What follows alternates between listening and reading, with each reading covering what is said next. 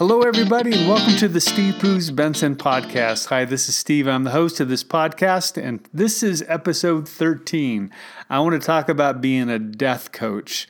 I am a death coach. You know, I have a lot of gifts and skills and abilities. I don't want to brag or anything, but I know how to preach. I know how to teach. But the one thing I really know how to do is I know how to help people die.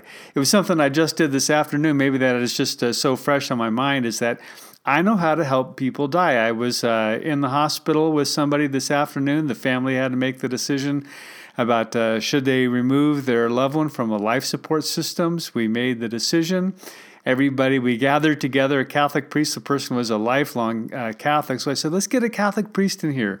So we took the time and we brought the Catholic priest in. The priest did last rites. He and I talked about the difference between being a Protestant and a Catholic and the significance of last rites. And I found it very moving. I mean, I know how to say a Hail Mary. I know the Our Father, so I was able to join in with the whole family on this. And but this individual, even though he was Catholic, had been a longtime member of Columbine United Church.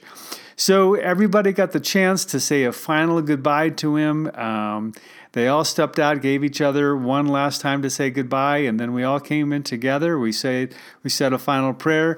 And that then I worked with the nurse as far as giving the right amount of Ativan and the right amount of morphine to help the death be a gentle death. That's always the goal, is to provide someone with a gentle death.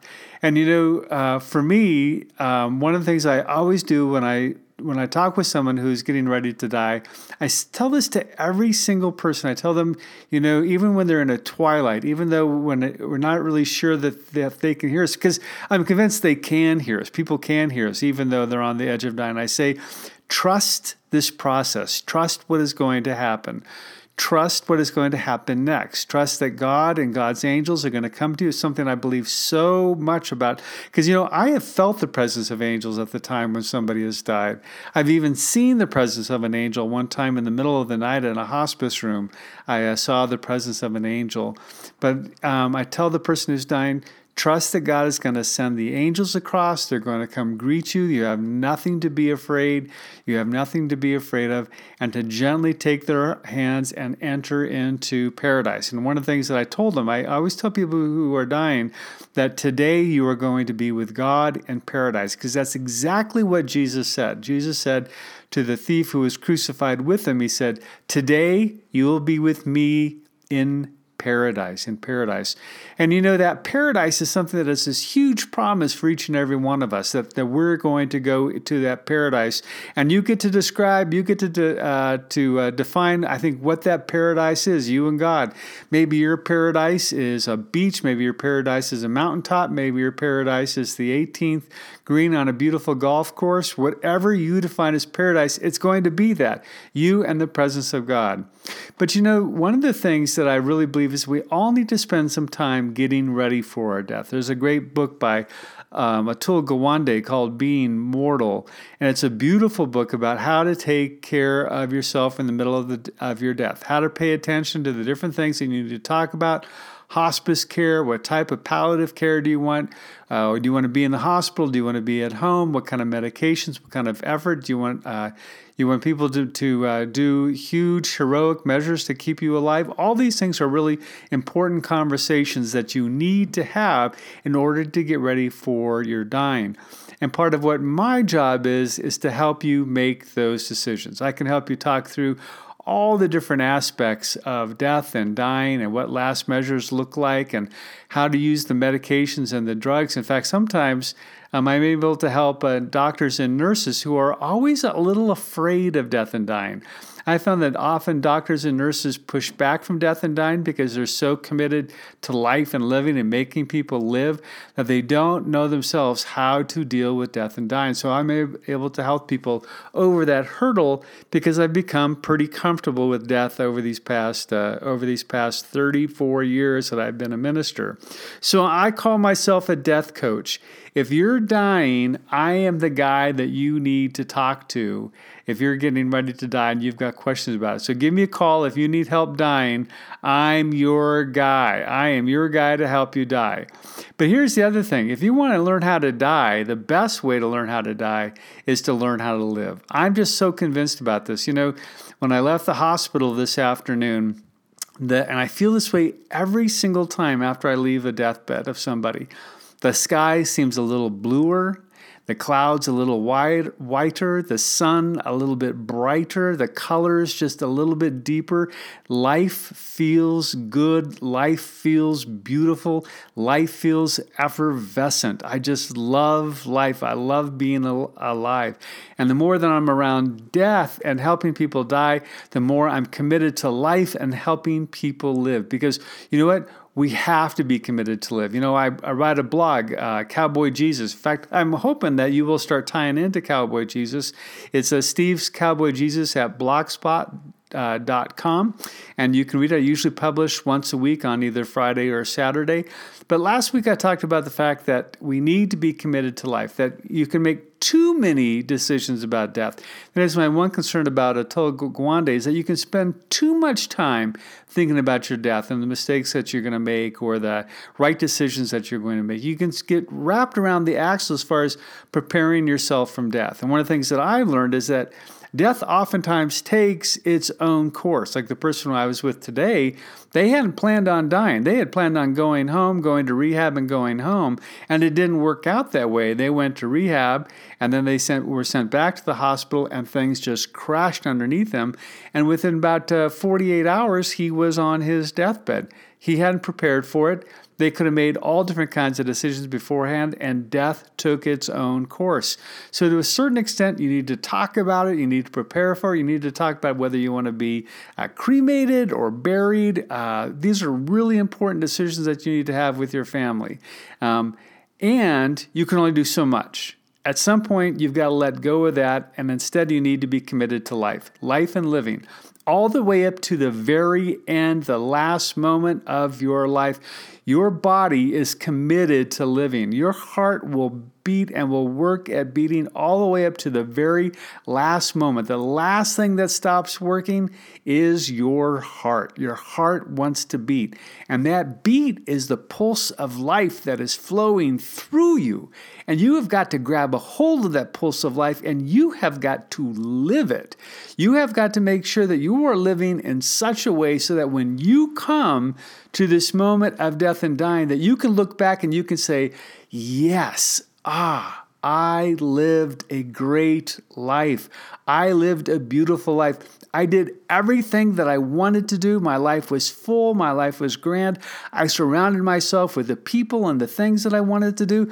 You need to live in such a way when you come to that last moment of your conscious breath, you can say, I sucked dry the marrow of life. I love that. I sucked dry the marrow of life. Henry David Thoreau said that he wanted to live and he wanted to drive life into a corner. And if it was mean, to celebrate that meanness. And if it was beautiful, to celebrate the beauty. And I want to tell you, there is a little bit of mean in life. There is suffering. There is darkness. There is pain. I've lived through it. You've lived through it. But you know what? There's also a ton of joy to be lived in life. There is a ton of joy to be lived in life. Every single day should be a day where you can celebrate being alive. And if you're not able to celebrate being alive, then you got your life on autopilot. It's something I said a couple weeks ago as far as be alert, be amazed, share your amazement. That is to be alive and to soak in the treasure of being alive. So you know what? I want you to think about who are the people that you want to spend time with? Who are the people you want to spend time with? Who are the people that you don't want to spend time with? I mean, literally, life is too short. It is too short to fill your life with people that you just would never rather not be around. If you're in a dead-end relationship, then you know what? Don't hang in there for the children. Give yourself a break and get a new life. If you are doing a job that you just hate and it's just you're doing it to pay the bills, then you know what? It's time to look for a new job. If there is a bad relationship with an extended family member, then you know what? Don't invite them over to Christmas. Don't invite them over for the holidays. Don't invite them to your birthday party. Life is too short. Let go of the negative people in your life. Surround your life with the people that you love and that you care about. Do the things you want to do. What are your passions? A couple of weeks ago, Mitch Sammy talked about do the things that you want to do. When you wake up in the morning, it's like something that you want to do, that you're passionate about. That is what you should be focusing your life around. That is what you should be doing. Because you know what? You only get to live this one time. Now, you know what? We can talk about reincarnation.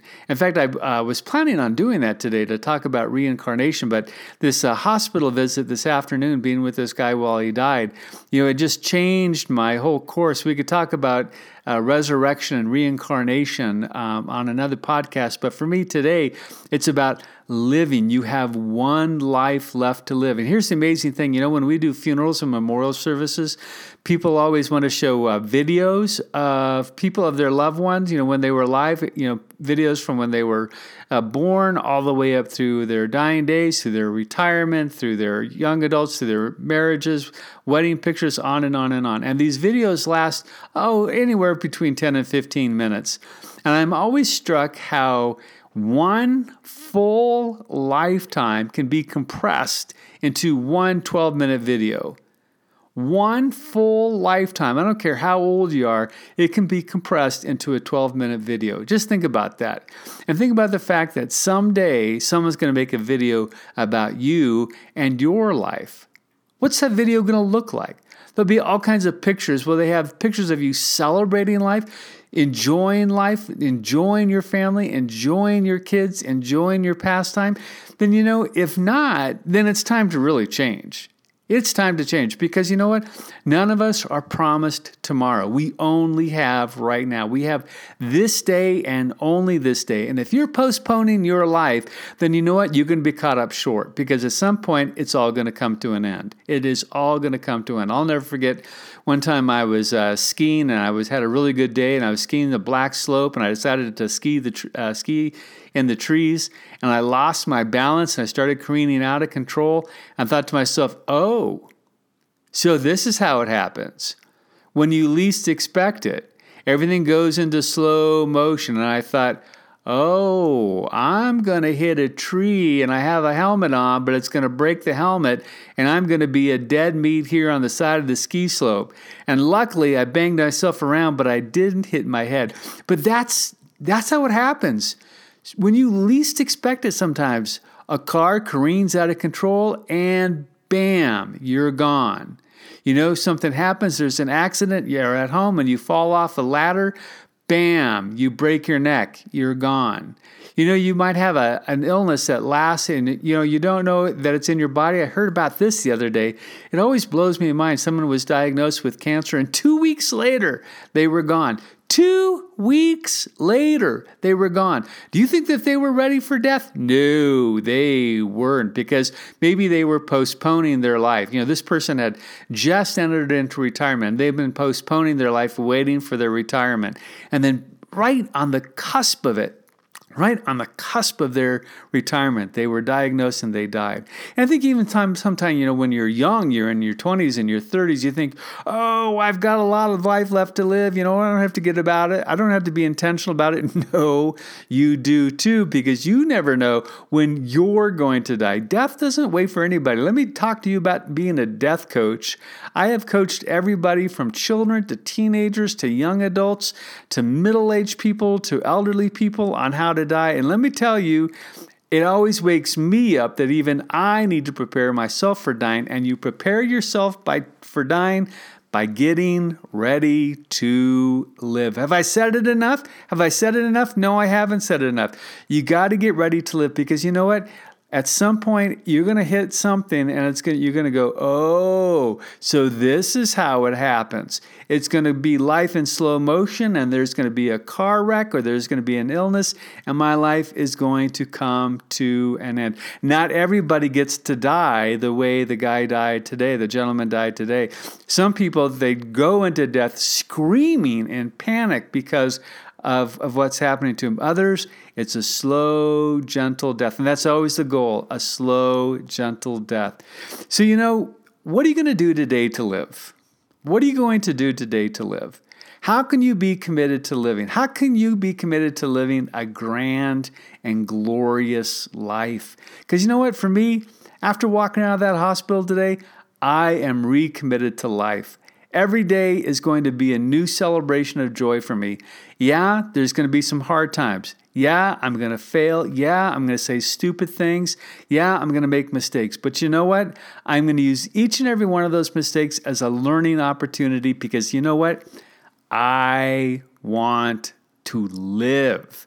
And I want you to live. I want you to live. And if there ever comes a time where you need someone to help you die, just remember, I'm your guy. I'm your guy. So here it is. That's the last episode of the Stephen Poos Benson podcast.